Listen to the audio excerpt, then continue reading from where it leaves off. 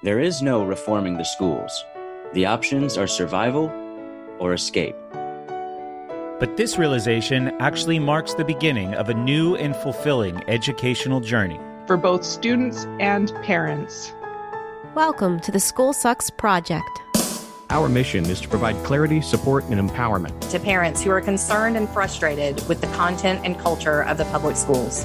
We achieve this mission through the creation of educational and entertaining media and the development of supportive communities. Continuously building a more detailed picture of what genuine self-directed education can look like.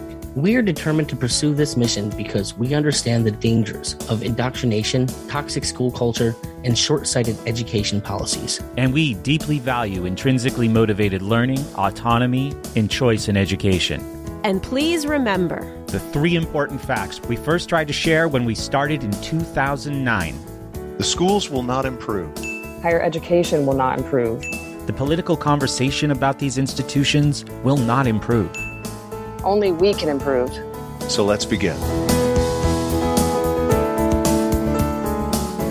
Welcome back to the Essential School Sucks. This is number 15, Building Self-Directed Learning Communities. The voice you're going to hear is Diane Murphy. She was a public school teacher for 30 years before she took an early retirement and founded the Big Fish Learning Community in New Hampshire. This was recorded 5 years ago, but I'm proud to report that Big Fish is still going strong. We had this conversation right at the beginning. In fact, it was so green that I had just listened to her pitch the idea to a group of entrepreneurs before we recorded this conversation. That will be explained in the original monologue. So now halfway through this second section of shows in the Essential School Sucks, leaving institutional schooling and finding educational alternatives, we continue to go back and forth the best I can between the mindset shifts helpful in embracing the idea of leaving the public schools with what you're hopefully finding to be a generous exhibition of solutions and alternatives. Speaking of that, before we get started, I want to make sure everybody who it might apply to knows about our partner for the Essential School Sucks. It is Praxis. Right now, if you are, or if you know somebody who has college potentially on the horizon, please go to discoverpraxis.com/schoolsuckspodcast or just click the link right in the show notes for this episode and get a copy of their free guidebook. It is written by Isaac Morehouse and Hannah Frankman. It's called Forward Tilt, and it is a collection of secrets and strategies acquired through the years at Praxis, helping many ambitious young people navigate a better path, an overpass, if you will, escaping the traffic jam of the traditional college road. So again, Forward Tilt, get your free copy. It's linked right in the show notes. If you want to learn about other ways that you can support the School Sucks project, both in our future pursuits and in this current endeavor, the Essential School Sucks, check the show notes or stay tuned after this conversation for more info. I got a couple people I want to thank too. All right. Here we go. This is the Essential School Sucks, number 15. Originally released September 18th, 2017 as podcast 513, Building Self-Directed Learning Communities with Diane Murphy. If you are interested in a follow-up, Diane and I talked again on March 4th, 2021. That is episode 705 of School Sucks Podcast. It is called A Year of Adjustment. And I will also link you in the show notes to the page at schoolsucksproject.com where you can find that one.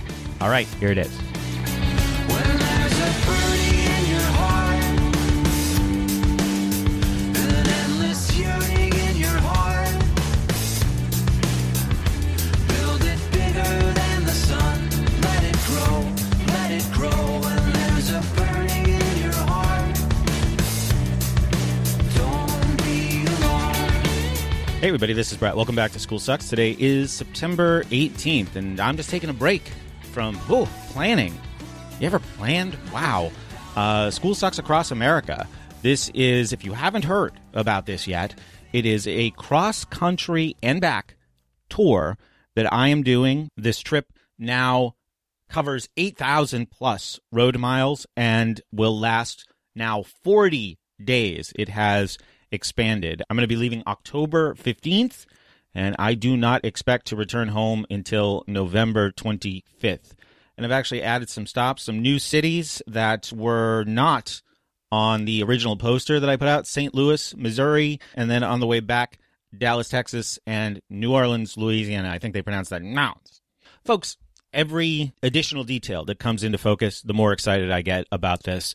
October 15th can't come soon enough, and I'm excited to get out there and meet some of you, for sure, on my way to LA and on my way home. So let's talk about today's show. First-time guest, her name is Diane Murphy, and I met her at the Free Coast Festival that I attended the weekend before last. We recorded this interview in a bar called the Seventh Settlement in Dover, New Hampshire. She was there with the other Big Fish Learning Community staff members, and they were doing kind of a meet and greet on a Sunday afternoon. So we sat down and we talked for about an hour. It's an energetic conversation. We cover a lot in that hour. So it starts out with us talking about our frustrations with the systems in which we taught. Now, these are different systems. Diane was a public school teacher for 30 years. She retired earlier to found and serve as the director for the Big Fish Learning Community. We move on to discuss the details of the Big Fish Learning Community, and I think this is a conversation that is potentially very helpful to parents who are creating self-directed learning environments for their own children, or for people who are looking for similar types of cooperatives or community work opportunities, or even just social experiences for their children if their children do not go to school. So I mentioned at Free Coast Fest, this Sunday was Entrepreneurship Day, and they did that Shark Tank thing where people could get up and make their pitches, and then there was a panel of entrepreneur mentors. And Diane was actually one of the pitchers. She pitched Big Fish to the panel, and I managed to grab the handout from Jake, and I just wanted to share a couple excerpts from that handout with you. Diane writes, "After teaching many years, I am starting an alternative learning center for teens. Big Fish is a hybrid, not school, not home, but a place for teens to live and learn in their own way. Our goal is for students to take ownership of their education. Teens will choose how, what, and when they learn based on personal interests and passions. We will provide mentorship, classes, set up internships, and encourage connections to the community. Students will build an electronic portfolio, yes, of their work as evidence to move forward to college, tech training, the arts, entrepreneurship, or a plan of their own. We open in January at the McConnell Center in Dover, New Hampshire." And the core beliefs of Big Fish, well aligned with our own here at School Sucks. Number one, young people want to learn. In fact, no force is required, I found. 2, learning happens everywhere. So important. 3, it really is okay to leave school. Many young people who are miserable in school, academically or socially, stay because they believe that leaving school will rule out or at least diminish the possibility of a successful future. We believe that young people can achieve a meaningful and successful adulthood without going to school. We've seen it happen over and over again. 4th core belief, how people behave under one set of circumstances and assumptions does not predict how they will behave under a very different set of circumstances and assumptions. So in other words, school success or failure is not a predictor of any child's potential for future success or failure outside of school. What we learn in school is how to do well in school, as John Taylor Gatto said. 5, structure communicates as powerfully as words, and often more powerfully. It is not enough to tell kids that we want them to be self-motivated or that we want them to value learning for its own sake if the structure of their lives and their education is actually communicating the opposite message. Voluntary rather than compulsory classes, the ability to choose what one studies rather than following a required curriculum, and the absence of tests and grades all contribute to a structure that supports and facilitates intrinsic motivation and self-directed learning. 6, as adults working with young people, we should mostly strive to make possible rather than to make sure. You'll hear in this conversation, Diane and I talk about people's focus on outcomes. Remember outcomes-based education, that fun thing? And how everything was planned right down to the attitudes that students should have when they're done with government schooling. Contrast that to what's being proposed here, which is just the opening of doors, the creation of opportunities. And number 7, the best preparation for a meaningful and productive future is a meaningful and productive present. Too often, education is thought of in terms of preparation. Do this now, even though it doesn't feel connected to your most pressing interests and concerns, because later on, you will find it useful. Gosh, how many times have we complained about that claim on this show? We believe that helping teenagers to figure out what seems interesting and worth doing right now in their current lives is also the best way to help them develop self-knowledge and experience at figuring out what kind of life they want and what they need to do or learn in order to create that life. So I hope you enjoy this conversation. And if you're a home educating parent or just somebody who's thinking about this down the road, even though most of this conversation is a contrast between our frustrations around our own past teaching experiences to the Big Fish learning experience, as I edited this, I made sure that there were plenty of little valuable nuggets, you like nuggets, of information along the way that will be helpful to parents, teachers, and self-directed learners. So that's it for today. Stay tuned. Thanks for listening, everybody. Take care.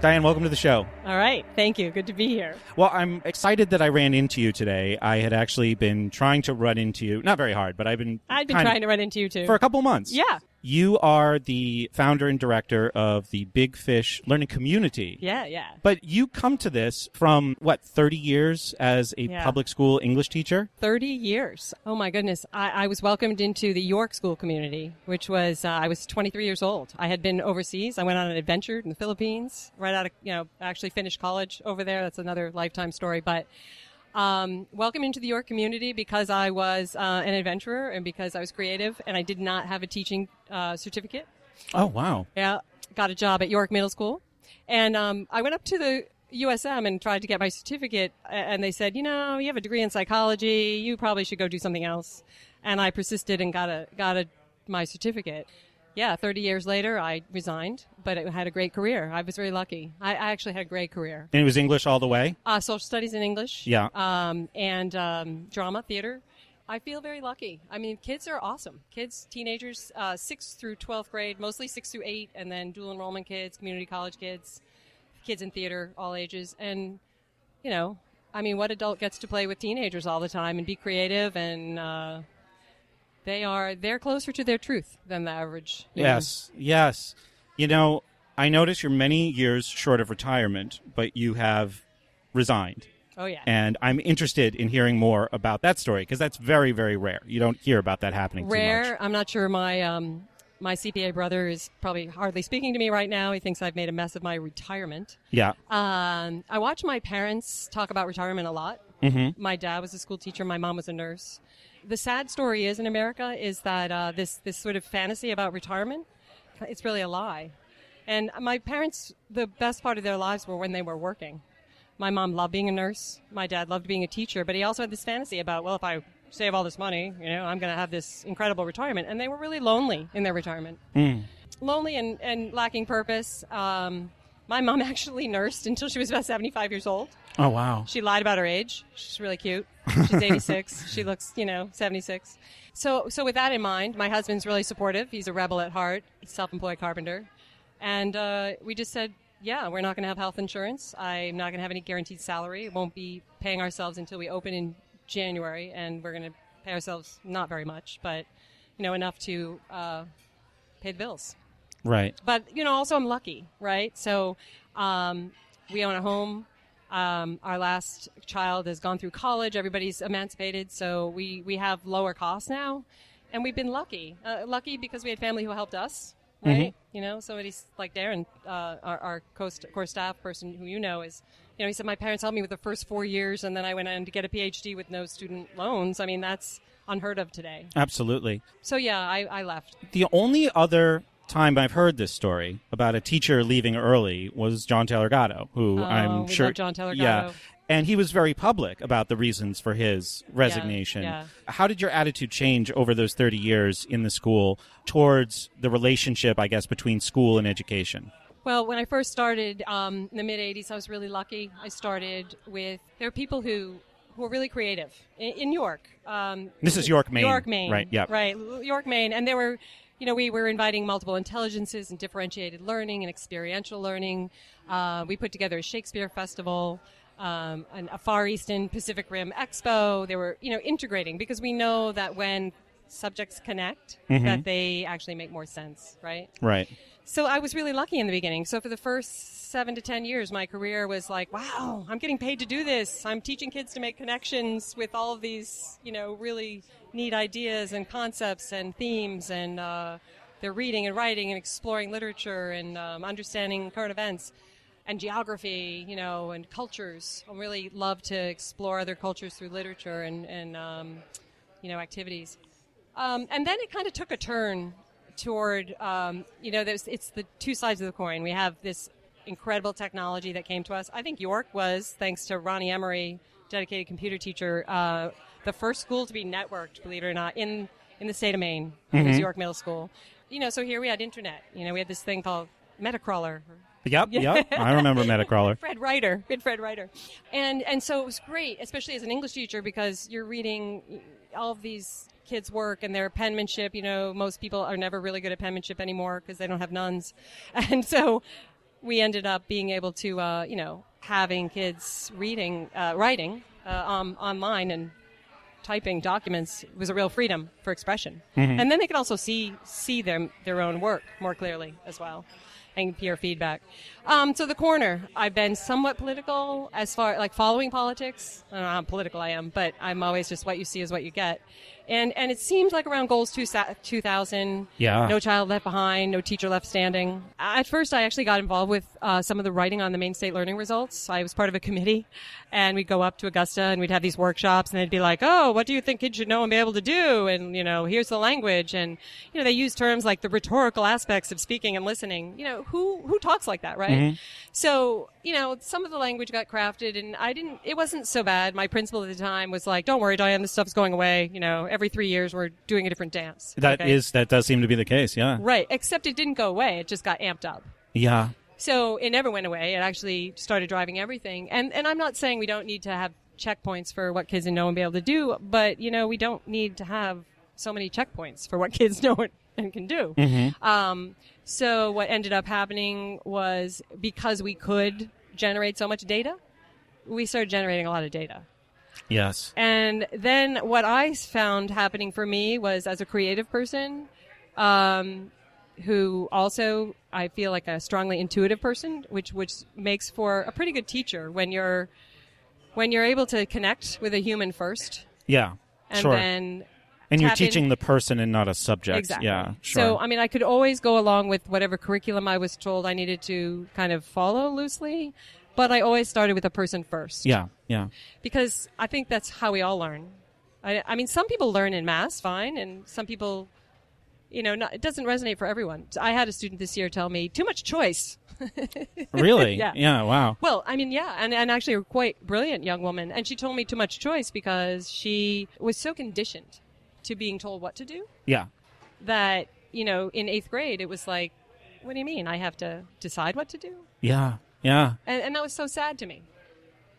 But it is how most of them, it's just, we are what we practice. So if I could write one thing on Big Fish walls, we will write many things on the walls, but one of my mottos, and if a student who has had me in the past, because I know there are a couple thousand of you who I have had the privilege of working with, I always like to say, we are what we practice. So who are you? Yeah, that's so important. I remember having one class like that in all of my latter school experience, from middle school to high school, when that kind of treatment I think is really important when you're trying to assert yourself as a person as an individual, and you're going through this routine of feeling like a bucket, just going from one station to another and having stuff dumped Check into the you. box. Yeah, it was like the newspaper class was the one exception to that. And that was, something I did for the first time when I was a freshman in high school. The school where we would sit around and talk and get to know each other in the classroom. It was unlike anything else I experienced in school. That was how I picked my college major. Insanity. Yeah. Because that's how people learn. And you see, that is what, if you look at Peter Gray and the Sudbury model and natural learning, this is how humans learn. This is what we know. This is what anthropologists know. This is what anyone who studies human behavior knows, is that people learn in community. They learn because they care about something. They learn because they have a mentor. I had a student from 2 years ago I saw over at the Black Bean, and in Rollinsford, and I hadn't seen him in 2 years. He grew a foot. He's like, give me a big hug, and he's like, wow, I had I almost had a class kind of like ours. Like, nobody talks to us at the high school. Like, nobody talks to us. Like, the adults don't talk to us. And I'm like, so we have these scripts now? Like, every teacher has to read the same novels because somebody decided that these are the best novels? Yeah. So there are what?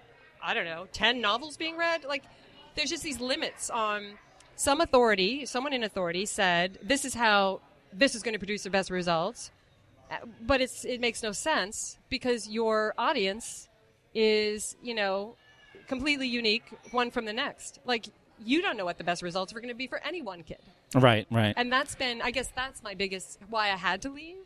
I had to leave. And I love so many of the people I work with, but I had to leave because you start to feel like you're doing more harm than good. Do you feel like your experience is unique? Because, this is one of the things that I've been saying on the show from the beginning, just from my observation of the teachers that I had. When people were young, they're energetic, they're excited, they're optimistic. The experiences you described for yourself in York, right? Yeah. 30 years later, not so much the case. So I wonder, is it like common story that you have, that it's this series of events, or is it just the natural process of this is what the system does to people? It is disempowering for students and teachers alike, because a lot of people don't do what you do. They don't leave, but you can tell that they've been there 30 years, right? You can tell the new, excited, optimistic, energetic teacher from the guy who puts on the film strip and falls asleep. I had them one period after another when I was in high school, those two guys. Right. And I said, maybe they're not different guys so much as, they're on opposite sides of exposure to this system, Right. The system, I think what happens is that most of my former colleagues don't disagree with me. Everybody wants to be that Robin Williams, oh, Captain, my Captain, in Dead Poet Society. That's like the, we want to capture the hearts and minds. And I was a theater director too. So, I'm like a director, creative person. That's not everybody's style either. I love the other colleagues I work with who are soft-spoken and, more methodical, because there's different ways to see the spirit of these kids who show up in your classrooms. But it seems like, and this is whether it's corporate America or whether it's just America, because we have this need to organize everything, is like there has to be this formula where everybody's looking for this magic formula. Indeed.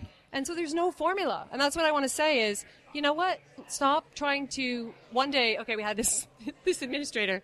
Every kid in the building had to have a 4-inch notebook, a 4-inch binder.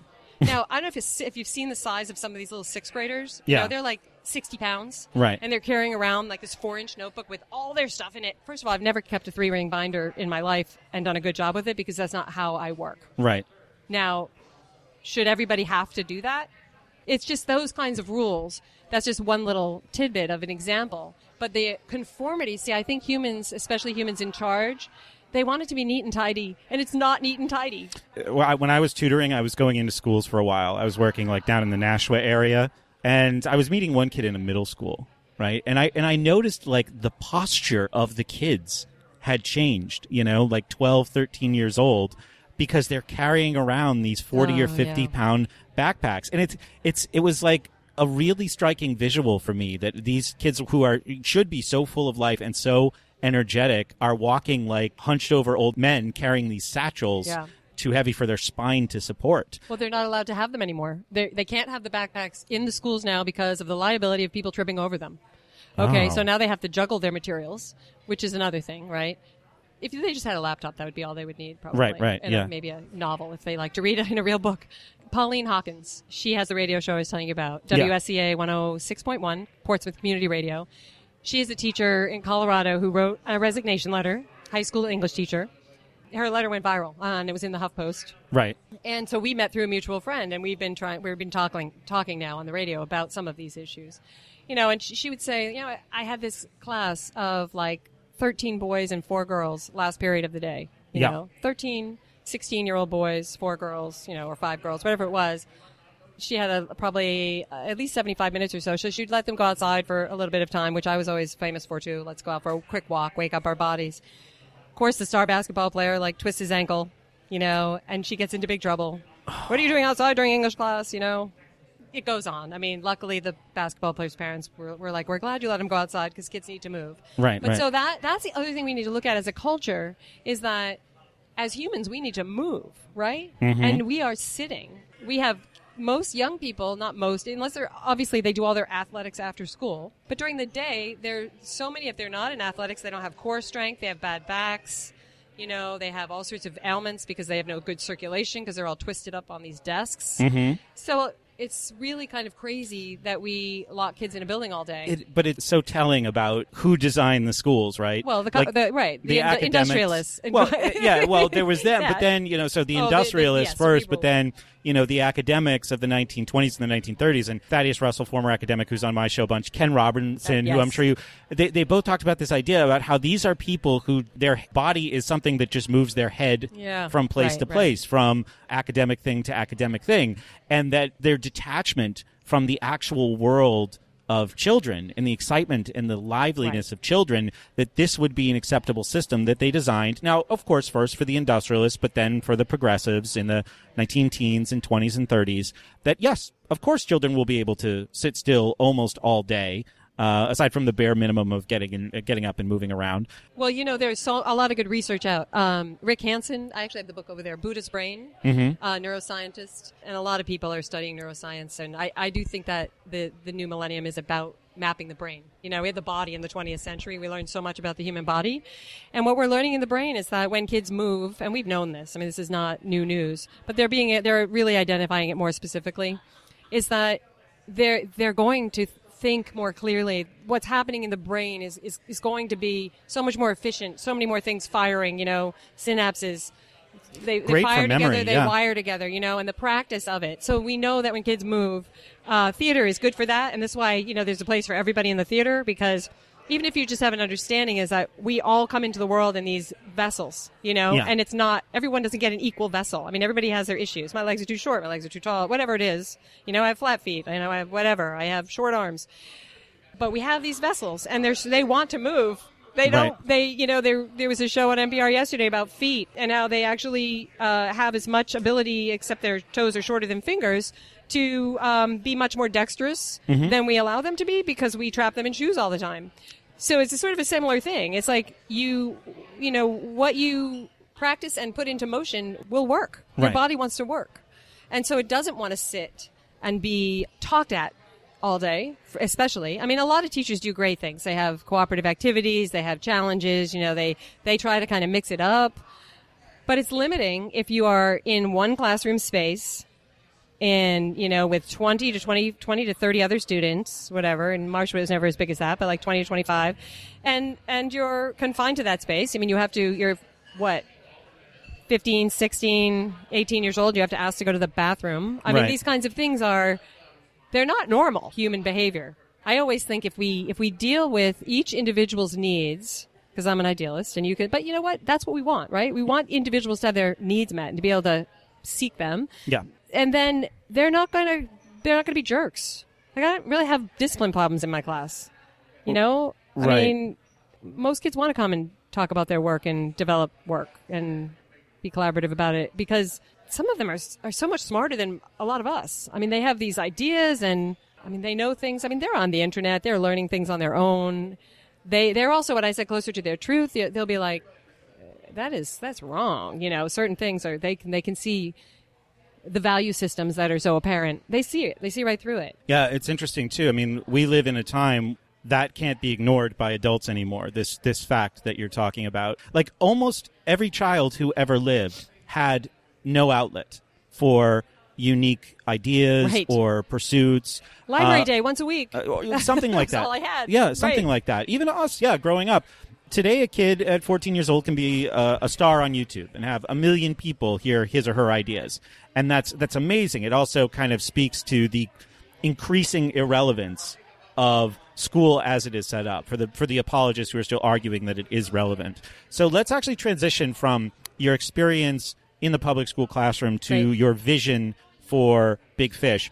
I just happened to walk in. We're at the Free Coast Festival here, and I walked in as you were starting to give your pitch Okay. for Big Fish. Yeah. So I want you to share just that message with Okay. my audience, because I have a lot of people who are home educators, but there's a lot of people, I've gotten emails from these people, who are interested in doing Alternatives, yeah. alternatives Something. outside of school, self-directed learning. Right. But what is available? So you have a model that I like in many ways more than Sudbury, Yeah, which me is too. I the do only too. one that we've really talked about Right. on the show before, as far as a place, as far as a physical plant where Yeah. people can go, because that's important to parents. right. You know? Right. And you got to get off your couch. Yeah. You know? Yeah. I mean, you don't want your kid, oh, Mom, on my laptop or in their bed. I mean, we've got to get kids out in the world. Right. So my mission is that I have been lucky to work in schools, and when you choose to teach English, you know, you can teach reading and writing about anything. Right. You know, so I could always say, like, well, you know, so, you know, they're writing about cannabis laws, you know, before that was like cool to talk about. Well, that's happening. So yeah, they're going to write about it if they want to write about it. You know, I mean, I'm not going to censor their interests. So what Big Fish is me sort of transitioning what I was trying to offer in the public realm into an alternative world, which means we want a place for teens to come and be self-directed learners, which means they get to choose what they're interested in learning, and we mentor their choices. So we actually meet with them weekly. Either Darren, Amy, or I will have 7 to 10 kids each to start. We'll add staff as we go, and we'll talk about training people to be mentors for self-directed education, which really means, it could be an hour-long meeting where you're building the portfolio and actually documenting evidence of learning, or it could just be like, hey, what'd you do last weekend? And, read any good books lately? Mentoring comes in all forms. But the idea is to help that student take a look at what their interests are, knowing that might change, or probably, no, it might change. It will change, right? Because you think about your life and some people single focus, but most of us have lots of interests. And so you don't always know what your interests are going to be until, like I never had the opportunity to ride horses until I was 40. And I never knew, and that, it was 13, 14 years ago. I love them. And I had to somewhat be self-directed with this because I couldn't afford to take lessons, but I also have some wonderful friends. But I learned to ride a horse at age 40. And I became obsessed with this, and I was able to work this out with volunteering. And if I helped these people own the farm, they would take me riding and give me pointers every time we went out. This is sort of like win-win, right? Mm-hmm. And that's what building community is. So I want kids to be able to come to the center and say, I'm really interested in food and recipes like ethnic cooking and the chemistry around cooking, and I want to be able to match them up. I've lived in this area a long time. I have a lot of friends. I have, friends who are chefs. We have here at 7th Settlement, Dave Boynton, his wonderful menu of recipes. Mm-hmm. We have people we can match these kids up to. Right. They need to be out in the world. So the biggest thing that happened was high school kids were coming back to me. I taught 8th grade for most of my career. They come back and they'd say, oh my gosh, I'm just going to get through it. And I'm thinking, that is so unfortunate because that's a waste of time. Yeah. They want relevance, and I want relevance for them. And that's really what the essence of Big Fish is that you come and you choose what is relevant for you, and we'll support you.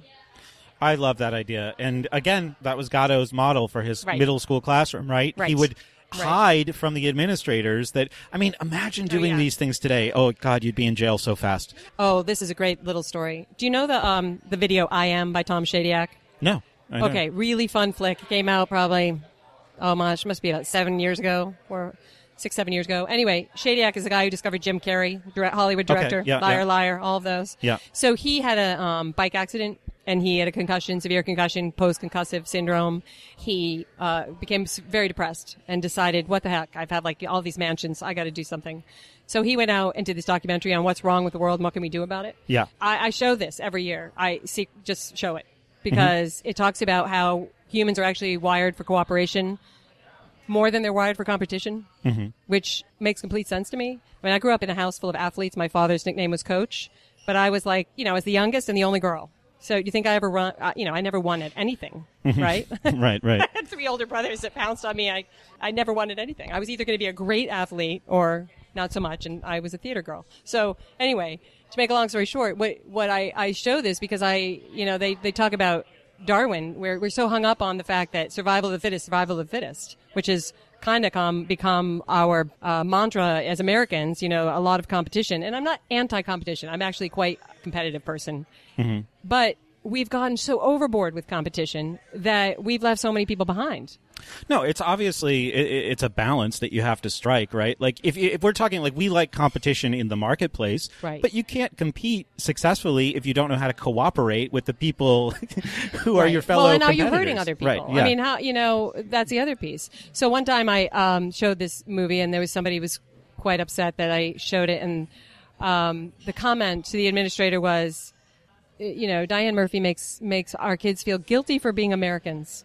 Because we were looking at, I think, Foxconn and where they assemble Xboxes and iPhones and they've kind of cleaned it up a little bit. Human Rights Watch was on them in China. The whole Foxconn. The nets, they were committing suicide, Chinese workers. But then they actually, it's really, this is how ridiculous we can all be, though, those of us who are idealists, because they went in and cleaned up like the human rights abuses, and then the Chinese were upset because they really wanted to put all of these hours in so that they could make a killing in 2 years and go back to their family. Like we sabotaged what their goals were. For a lot of people, yeah, I bet that'd be the case. That's kind of happens all the time with good faith efforts. That people want to become spokesmen for people they know nothing nothing about. about. Yeah, right. exactly. So, but all I wanted to do was say, just be aware of your own effect on the world. How did you respond when someone said, because I don't feel like anyone should ever feel guilty for possessing some kind of identity or being or in some kind of arbitrary category, like American. So how did you respond to that? I was told it after the fact. It wasn't told to me directly, and my sassy response was, well, good, then I've done my job. I mean, because it's not like I want them to feel guilty, but I want them to wake up. What I really wanted my students to know was that they were so privileged, so lucky. That we have all of these things. You were born in America. Like, that's just lucky. I mean, nobody picks to be born in North Korea, I mean, we can get into this existential conversation, but I think we have to start with gratitude. Oh, absolutely. I mean, 100 billion people have lived on this planet. Right. 7% of them are alive right now. We have it better than almost, if you think about that, right? Like to have it better than 99% of people who've ever lived, right? And that's, I'm just arbitrarily picking 99%, but it's at least that high. And then you think about the odds of being born now, being born here. Right. It is absolutely being born extraordinary. White. I mean, we won't get into that, but hey, whew. I mean, there's a lot of things where I have 2 sons. One will be 28 next week. The other's 22. And when they know this, they know how lucky they are. And we were not, I was a single mom for 10 years and we did not have a ton of money, but we always had enough. Mm-hmm. We always had a home. We always had everything we needed. And we just take that for granted. I just want people to understand and kids to understand that you can still have things if that's what makes you happy. Yeah. You can still go out and you can make money. Making money is a good thing. I mean, if that, but you also can be a positive force in the world. Sure, and I don't mind any of those things being framed as opportunities, right? Or reasons for gratitude. I only get concerned about those identity labels when they're used as guilt to knock people down, right? Right. But it's fine to observe these things, and it's fine for me to agree with the truth of what you're saying, for sure.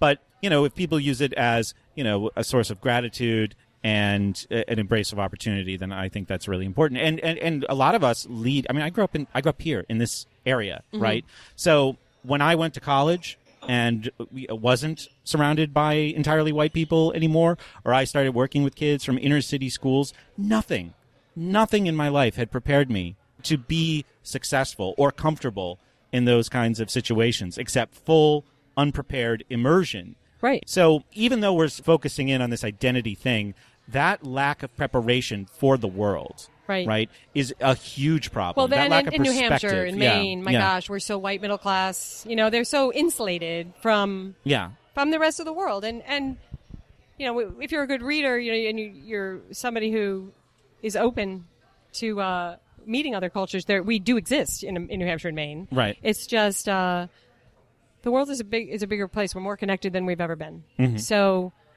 our kids need to be more connected. They don't need to be isolated. And so that's the point of Big Fish.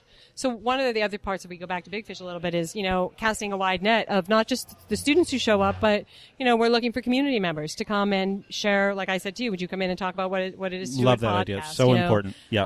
I have a friend who's a gourmet chef. She wants to come in and talk about her work. Another woman, a 76-year-old woman who wants to teach about comparative religions because she's been a world traveler and she's studied religions all over the world. But we need to meet these people who are doing real things out in the world rather than reading some blurb on a computer screen and having a virtual experience. There are people right around us in a 30-mile radius. Yeah, it's so amazing because in the school mindset when it comes to these things is some of the children will like to cook. So we will section off an area of the school as a kitchen, and some of the children will like to work with wood. So we will section off another area of the school where they can work with wood. And you're saying go out there and actually meet these people who are successful doing these things. Well, it's like lifelong learning, right?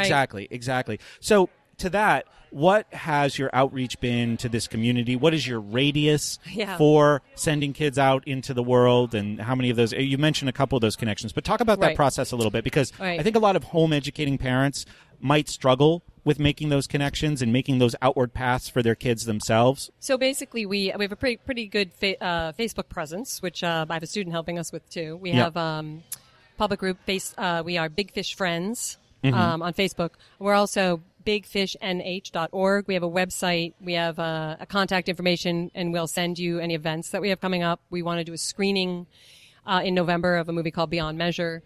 Outreach, I've been basically just every day having about at least 2 meetings a day where I'm introducing our program to different members of the community. I met with the mayor of Dover, met with different business owners, parents, craftsmen, makerspace, people, artists, builders, anybody who's, one of our board members is a local goldsmith. Yeah. Self-taught, been in business 30 years. Really, it's going to be a word of mouth. We're looking at surrounding communities. We're going to be in Dover. So, we're figuring people don't want to drive maybe more than 20 miles to take their kid to, some sort of learning center 4 days a week. Maybe some of these kids will drive, but we're thinking we're probably a 20 to 30 mile radius, Dover. There are 3, we do have a network. We're called Liberated Learners that we're modeling under Liberated Learners, which is the North Star program. All right. And Ken Danford has the TED Talk from many years ago, where he talks about it's okay to leave school. Mm-hmm. And so we are being mentored by them. I have a wonderful mentor who runs the Princeton Learning Cooperative, and they've actually now have 3. So they're within 30 miles of each other, and he's overseeing all 3 of them. He started a little startup just like we're doing with $4,000, and now they have 3. The idea is homeschoolers are somewhat of our target population. We think that homeschoolers kind of already have it all together. They've already figured this out as far as where their resources are. I mean, they're a pretty savvy community. I have met with some homeschool parents, and one of them is going to come and teach art with us. We would love to have kids who are homeschoolers come and be members. They would be a great asset to our community, and we would be able to offer them enrichment as well. Absolutely, and community, and we're going to go mountain climbing and rock climbing, and we're going to take care of horses, and we're going to work on organic farms, and we're going to meet welders and artists, and we're going to do whatever you want to do, but you could actually, sometimes it's fun to do that with other people, right? Although homeschoolers are good at doing that too. Mm-hmm. But what we're really interested in, I think our biggest target audience, those kids who are in high school, who are, half there, that they're just anesthetized, right? And how do you get to them? How do we get to them? Well, because I've been an educator in the area for 30 years, yes. I've been networking a bit. Now, I did send out an informational packet to the guidance departments in the area schools, middle and high schools, to explain who we are. We just sent that out last week to tell basically that, we could be a real resource for schools, because especially some of the students we're speaking to are kids who are they are discipline issues or they're truancy issues, and they're really a pain for the schools to deal with. It's that kid again, right? Right, that kid doesn't want to go to school, I worked at a school that caught those kids one time. Yeah, Right. yeah. So in some ways, we really need to be partners with schools, because schools, a lot of kids do well in school. Like, I'm not saying that, I mean, I know your podcast is School Sucks, and I'm not going to totally disagree with you on that, but at the same time, there are a lot of kids do really well in school, and I want to honor that. But what we want those kids who need to come out because they're not even coming close to tapping into their human potential. Mm-hmm. And all right, so that's how you have a network set up. What would be the process? The process is that you contact us at bigfishnh.org. There's a contact page, and what we do is we set up a meeting. So Amy and I had a meeting the other day. If one of us can do it, that's fine. But we'd like to have maybe two of us there. Darren lives a little bit farther away, but what are each of their roles? Just because you've named them. Okay, so we have Darren Tapp, PhD in mathematics. He is our math guru, computer configurer, and past School Sucks guest, by the way. We're kind of like each 10 years apart. It's kind of neat, 30s, 40s, 50s. Amy's foreign languages, world cultures, world traveler, and so former school teacher, private and public. Oh, wow. So the three of us have all had teaching experience. Darren's worked with a lot of kids at the Praxium, right? And colleges, right? And so we all have been teachers, but we all are very passionate people. Amy's a marathoner, I mean, we're like passionate people, and we want to show up for kids. So I'm the founder director, but really I'm just the same as they are. Like, we're the three core staff. I'm just the one that had the crazy idea, and I had a little bit of cash to get it started. And I met them really synchronistically through John Trosbach at an alternative ed conference, which is Arrow. If you don't know of Arrow, it's a good, of Arrow probably. Alternative Ed Resource Organization, Arrow. Yep. And John and I were just chatting, and he's like, wow, you sound like you need to meet Ken from North Star. You sound like Ken. Mm-hmm. And so I did. I went and met Ken, and I realized, I'm having a parallel universe here, except Ken left 20 years ago because, I don't know, I'm a slow learner. Some people need a little longer training. Right. So the three of us are pretty much committed to pulling this off. We're going to hopefully have a fourth staff member next fall. We're going to, hopefully build it to 40 to 60 kids, maybe open more centers as we go. We'll just get the first one going. The idea is to show up for teens in this way in the Seacoast area. So we were at the process of, you said a meeting happens. Okay, a meeting happens where we sit down with a family, mom and dad, hopefully both, and the student, the member. We don't really call them students. We like to say member because we're membership. And so we sit down with them, and so now I'm asking parents to really go through the website with their son or daughter, because it would be really nice for you to come to the table and have a meeting with us and know what we're about. So I asked them to really check out the website. Right. The big part of it is to sit down to see if we're a match. I mean, do you have a son or daughter who wants to be a self-directed learner? Right. Yeah. Like I said earlier, that kid said, it was too much choice. That young person is not really going to thrive with us. They have to want that, and Absolutely. there's a lot of autonomy that comes with that and responsibility. Yeah. We're not babysitters. We want to mentor you to explore. So that's going to take self-direction. Yeah, I mean, I've been doing my show for over 8 years, and I've really niched down from the idealistic position that I was in the beginning. This is not for everybody. It's unfortunate, but it's the truth. You can only intervene in so many places. So, I think that's a really important part of the process. So if you do feel like you make that connection with somebody, how do they move from the school? Oh, good. Yeah. Right. Oh, of course. Obvious question. Okay. Yeah. So what they do is they need to register as a homeschooler. Okay. And so we even have links on our website as to how to do that.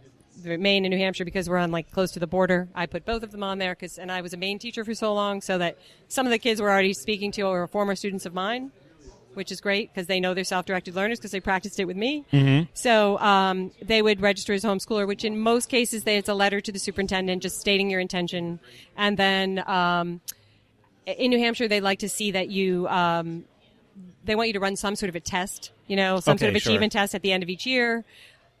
There's some on the checklist that says you have to have a certified teacher review your work, but you really don't. As long as they take as long as you're checking in, you're saying, this is what we're doing. We're doing Big Fish, or we're doing homeschooling.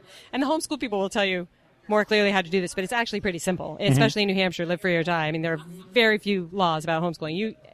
Homeschooling is also legal in all 50 states, so, it's not a complicated process. So they register as a homeschooler. We open in January. January 8th is opening day for us.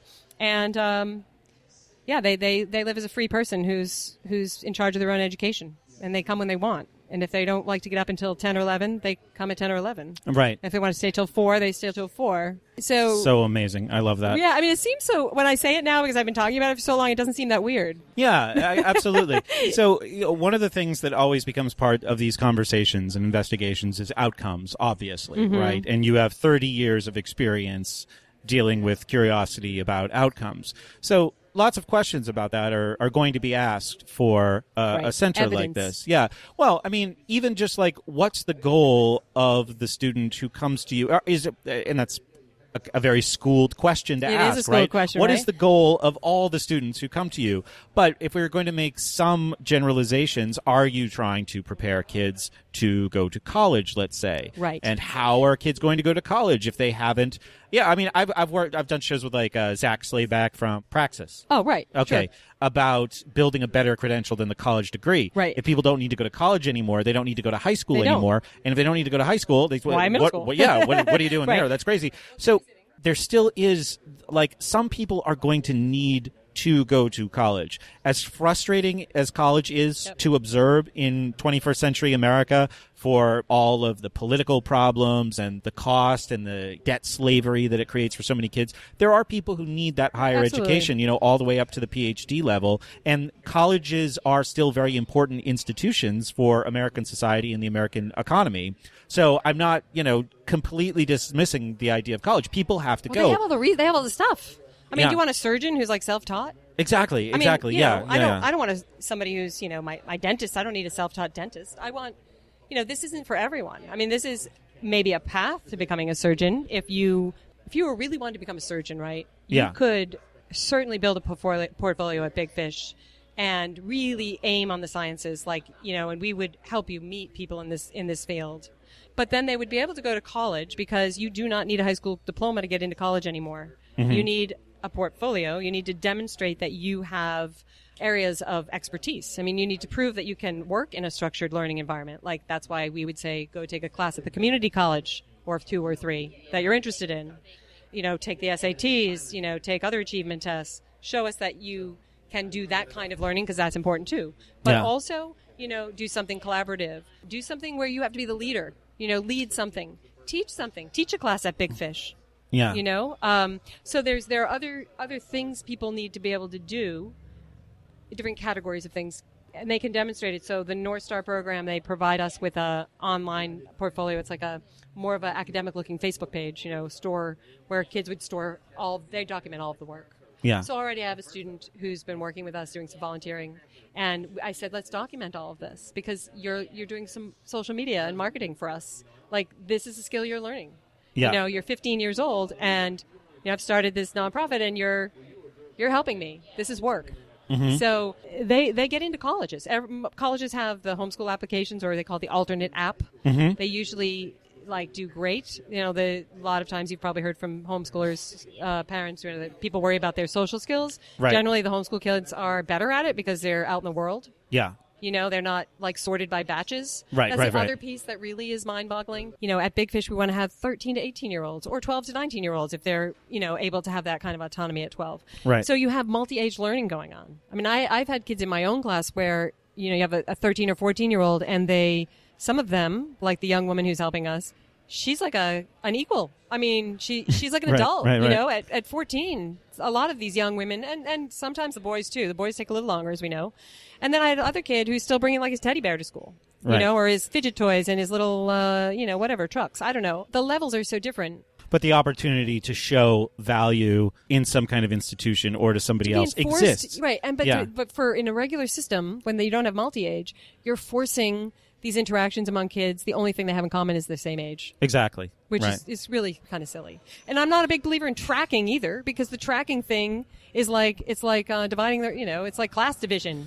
Oh, I grew up, you know, my family has walls and walls of books, and then the other kid goes home and mom doesn't get home from her minimum wage job until 9 p.m. and I'm making my own dinner and there are no books in the house. Like, But at least they're the same age. Which is good if you're trying to build like a 19th century Central European military.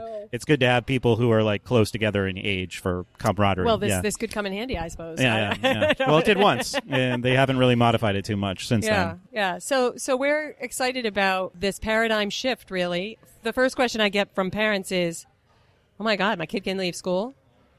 I didn't even think about that. Most people think it's prohibitive to be homeschooler because they can't be home because both moms and dads have to work. So this is a way for you to have a homeschool-ish environment. We call ourselves a hybrid, not school, not home. We're like a hybrid. Right. You're not in a factory setting. The other thing I keep hearing from parents, too. Oh, no, not from parents. This is from kids. The piece with kids is they don't want to leave their friends. Yeah. And I get that. Like, I mean, they thrive. Teenagers thrive on their social interactions with people. Indeed. But they also can have connections with adults that are meaningful, which they're not getting as much of in school. Because, first of all, it's like a liability issue, right? Teachers are encouraged to have many boundaries. I got into big trouble for calling a kid on her cell phone last year. Right. Yeah, sure. It's like I had been spending every day after school with her working on a play, and, she kept skipping school. She had like 20 absences, and there was a big rehearsal. I called her on her cell phone and said, get here, But anyway...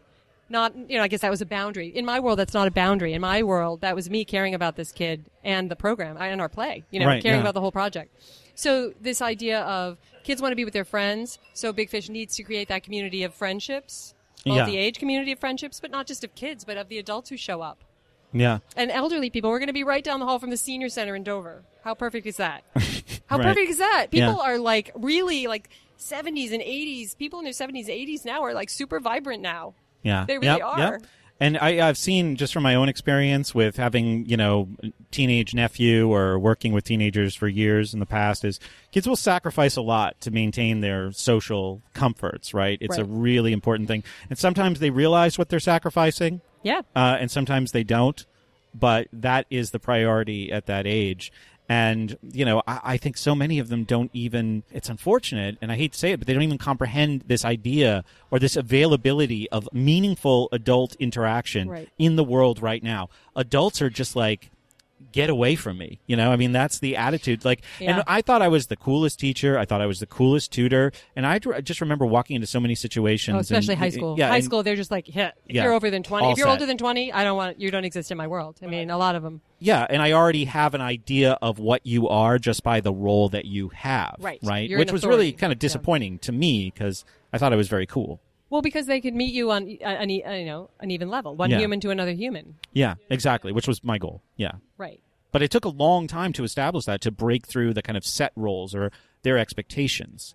So I did go down to Sudbury and watch some of the interactions there. I wasn't crazy about the politics of the school or the model of the school. It was in Framingham, Massachusetts, the original Sudbury. Yes, I know about it, yeah. Yeah, but I did like the way that everybody interacted at the school. Well, so there's a democratic school, and I think for us, not being a school is really important. I don't want to be a school. I want us to be a community. Which just means, we're going to have agreements. Like the democratic school model is great, but there's a lot of things that go on in that is like you have to vote on everything. Like it's like this pure democracy. Like you can't paint the building. It's like benevolent dictatorship has always been my thing, where somebody has to be in charge, right? But I also like to give over the lead to other people too. But I'd like for us at Big Fish to have agreements, that you you clean up your own messes and, you're kind. There are going to be agreements like that. But as far as like needing to have all these rules. Somebody was saying there was a peaceful parenting panel yesterday, and somebody said the rules are few, but they're clear and they're important, right? And they're strict, which is totally fine. That there's kids love expectations. Oh, we love structure. Kids Humans love structure. And that was always the biggest problem. The behavioral problems that I dealt with when I was working always grew out of a lack of structure, or on the other side, too much structure. And then anytime there was a pocket of unstructured activity, it was just a space to completely lose it, I found. So I was talking with a woman about that at the Liberty meeting today, where we were saying how it's this two sides of this, it's like a paradox, right? Where you have passion takes you out of balance in a sense, like you're kind of an extreme. And then on the flip side of it, we're looking for balance, right? So like we're driven by our passions, but we're seeking balance. So it's just like this constant kind of dance of like, I'm really passionate about this, but I also need to make sure that like I still have dinner with my husband and I have a good relationship with my kids and that I take care of my body and that I, eat good food. Like there's all this other stuff that goes into being human. Right. Absolutely. So it's like the big conversation now with sports is like, you pick one sport and you just like beat your body to death and play one sport your whole childhood, right? Yeah. That's really difficult because that happens with me with some of the work that I do. There's projects that I'm really, really passionate about. I'll look up from working on it, the computer, and I'll be like, it's nighttime. I thought it was daytime. Yeah. How long have I been sitting here? 9 hours? When did I last eat? Oh, I'm in my sweatpants still. Like things like that. That happens a lot. And prioritizing lifestyle balance, but maintaining passion, that's a difficult balancing act. And we don't talk about that in school, right? No, never. But that would be the kind of thing I talk about with kids. Right, exactly. I'd be like, hey, how is your body? Like, how do you feel? Are you morning eaters, or, let's do this, energy exercise and see if you can wake up a little. Mm-hmm. You can tell if you're in a classroom full of people who are asleep, and like you're really excited about Hamlet and they're just like not having it. Right. And, oh, sure. It's like, maybe we need to go for a walk. Yeah. I mean, this is where forced schooling. It just doesn't. It's hard. Right. And it's like hard. What's non-negotiable is that this is a hard. domination system. Right. And I play this role and you play this role. And like you're just saying like, oh, well, that doesn't work right now. Let's renegotiate that, right, at least temporarily, right. like at least for the next 15 minutes, right. just for the sake of, these relationships, your sanity as right. both a teacher and a student in that situation. And that never even occurred to me when I was a teacher. I was like, I just bought into the domination system model. So you asked me earlier about other colleagues and right. in the school. So what's interesting, I think, is that my colleagues, I think, are very happy for me. Yeah. They feel like I'm like doing what I've been dreaming about doing, and they know I've been pretty vocal about how I feel, and they're like, we love you, go on, do this is great.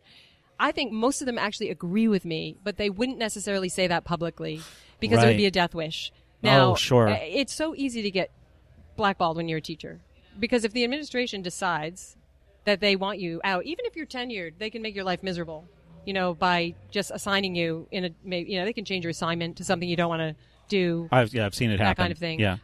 They just, I've been in that place. It's been years ago where, I managed to kind of surf out of it eventually and rebuild. But at the same time, in the last 7 or 8 years, I've been pretty unpopular with the administration because I asked them.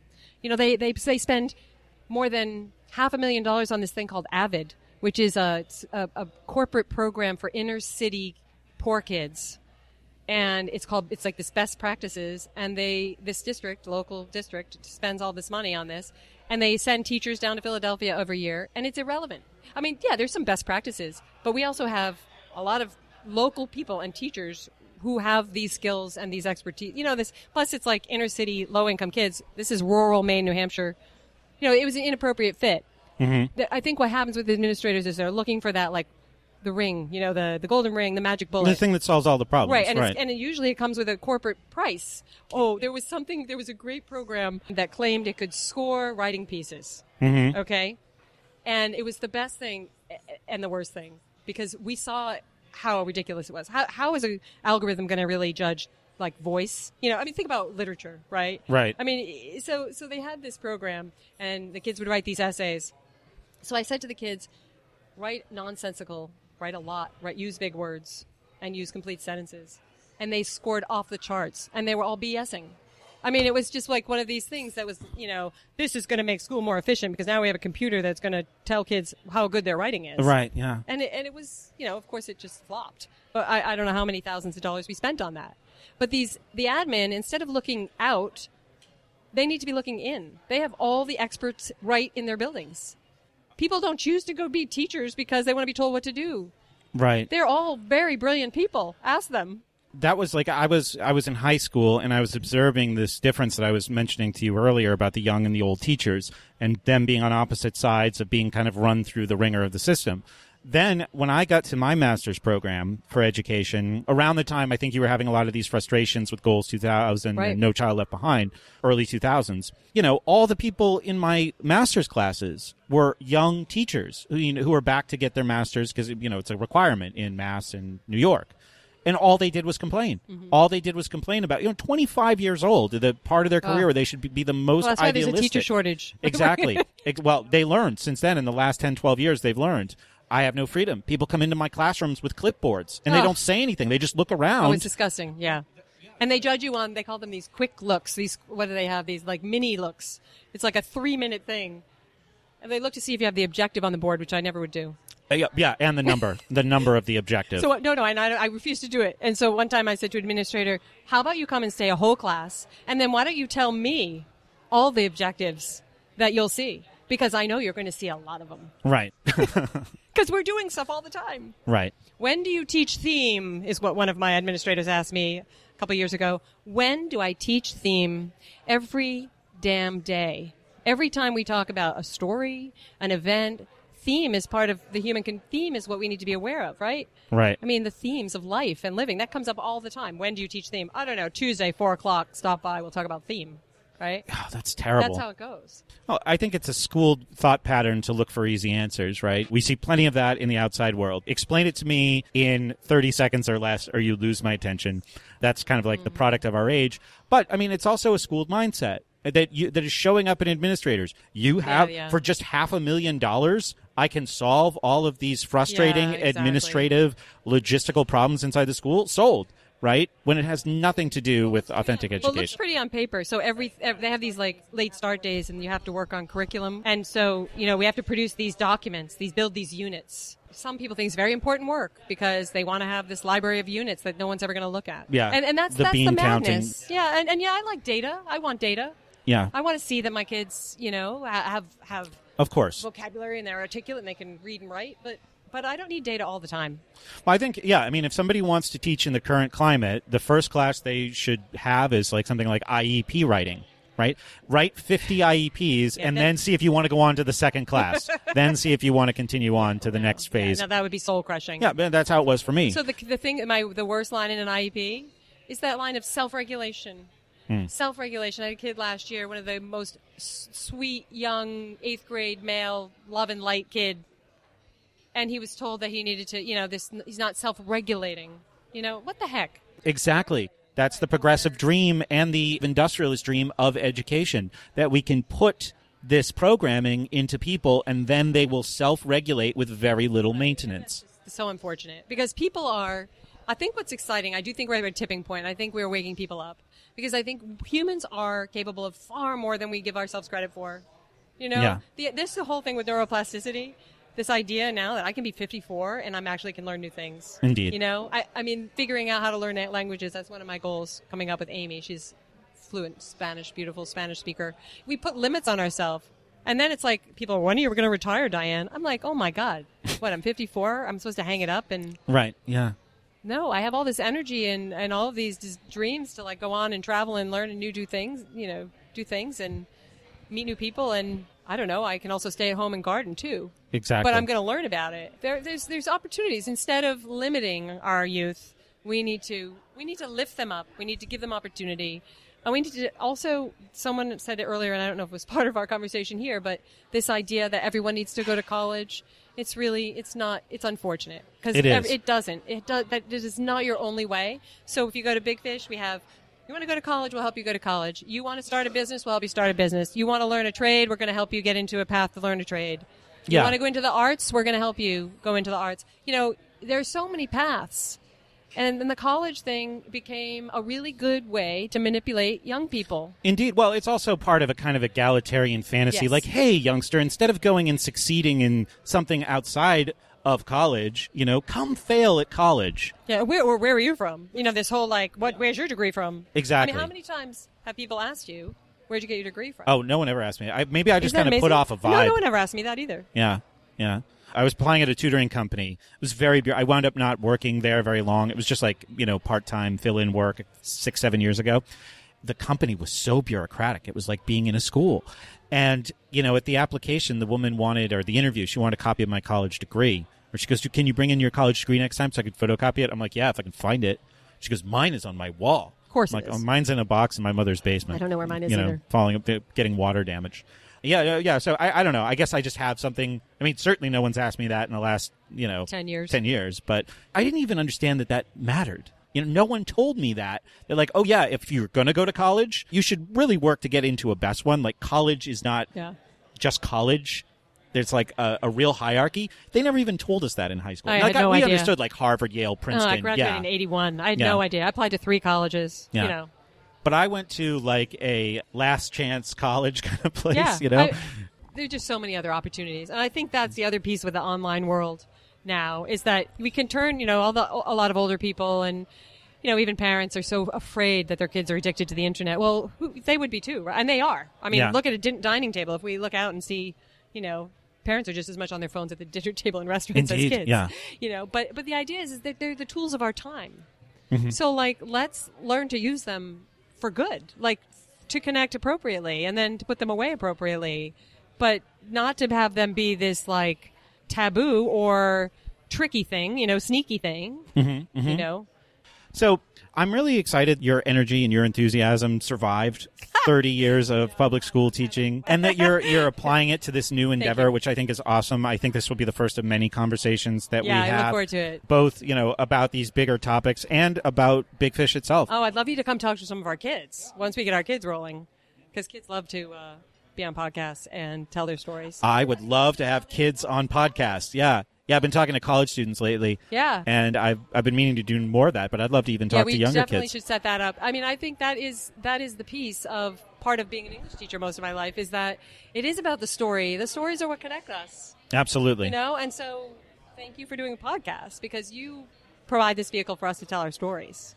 Happy to do it, and I look forward to more conversations. I am so grateful that you talked to me today. Can you give the site if people in my audience want to learn more? Absolutely. Please go to bigfishnh.org, and you'll see contact information on one of our tabs. We're building it more and more, but there's a lot of information there, a lot of recommendations. So please go check it out, bigfishnh.org. I would love to hear from you if you have suggestions, if you want to come and mentor a kid, or you want to volunteer, be a part of our community. We want to get teens integrated into community. Awesome. Thanks, Diane.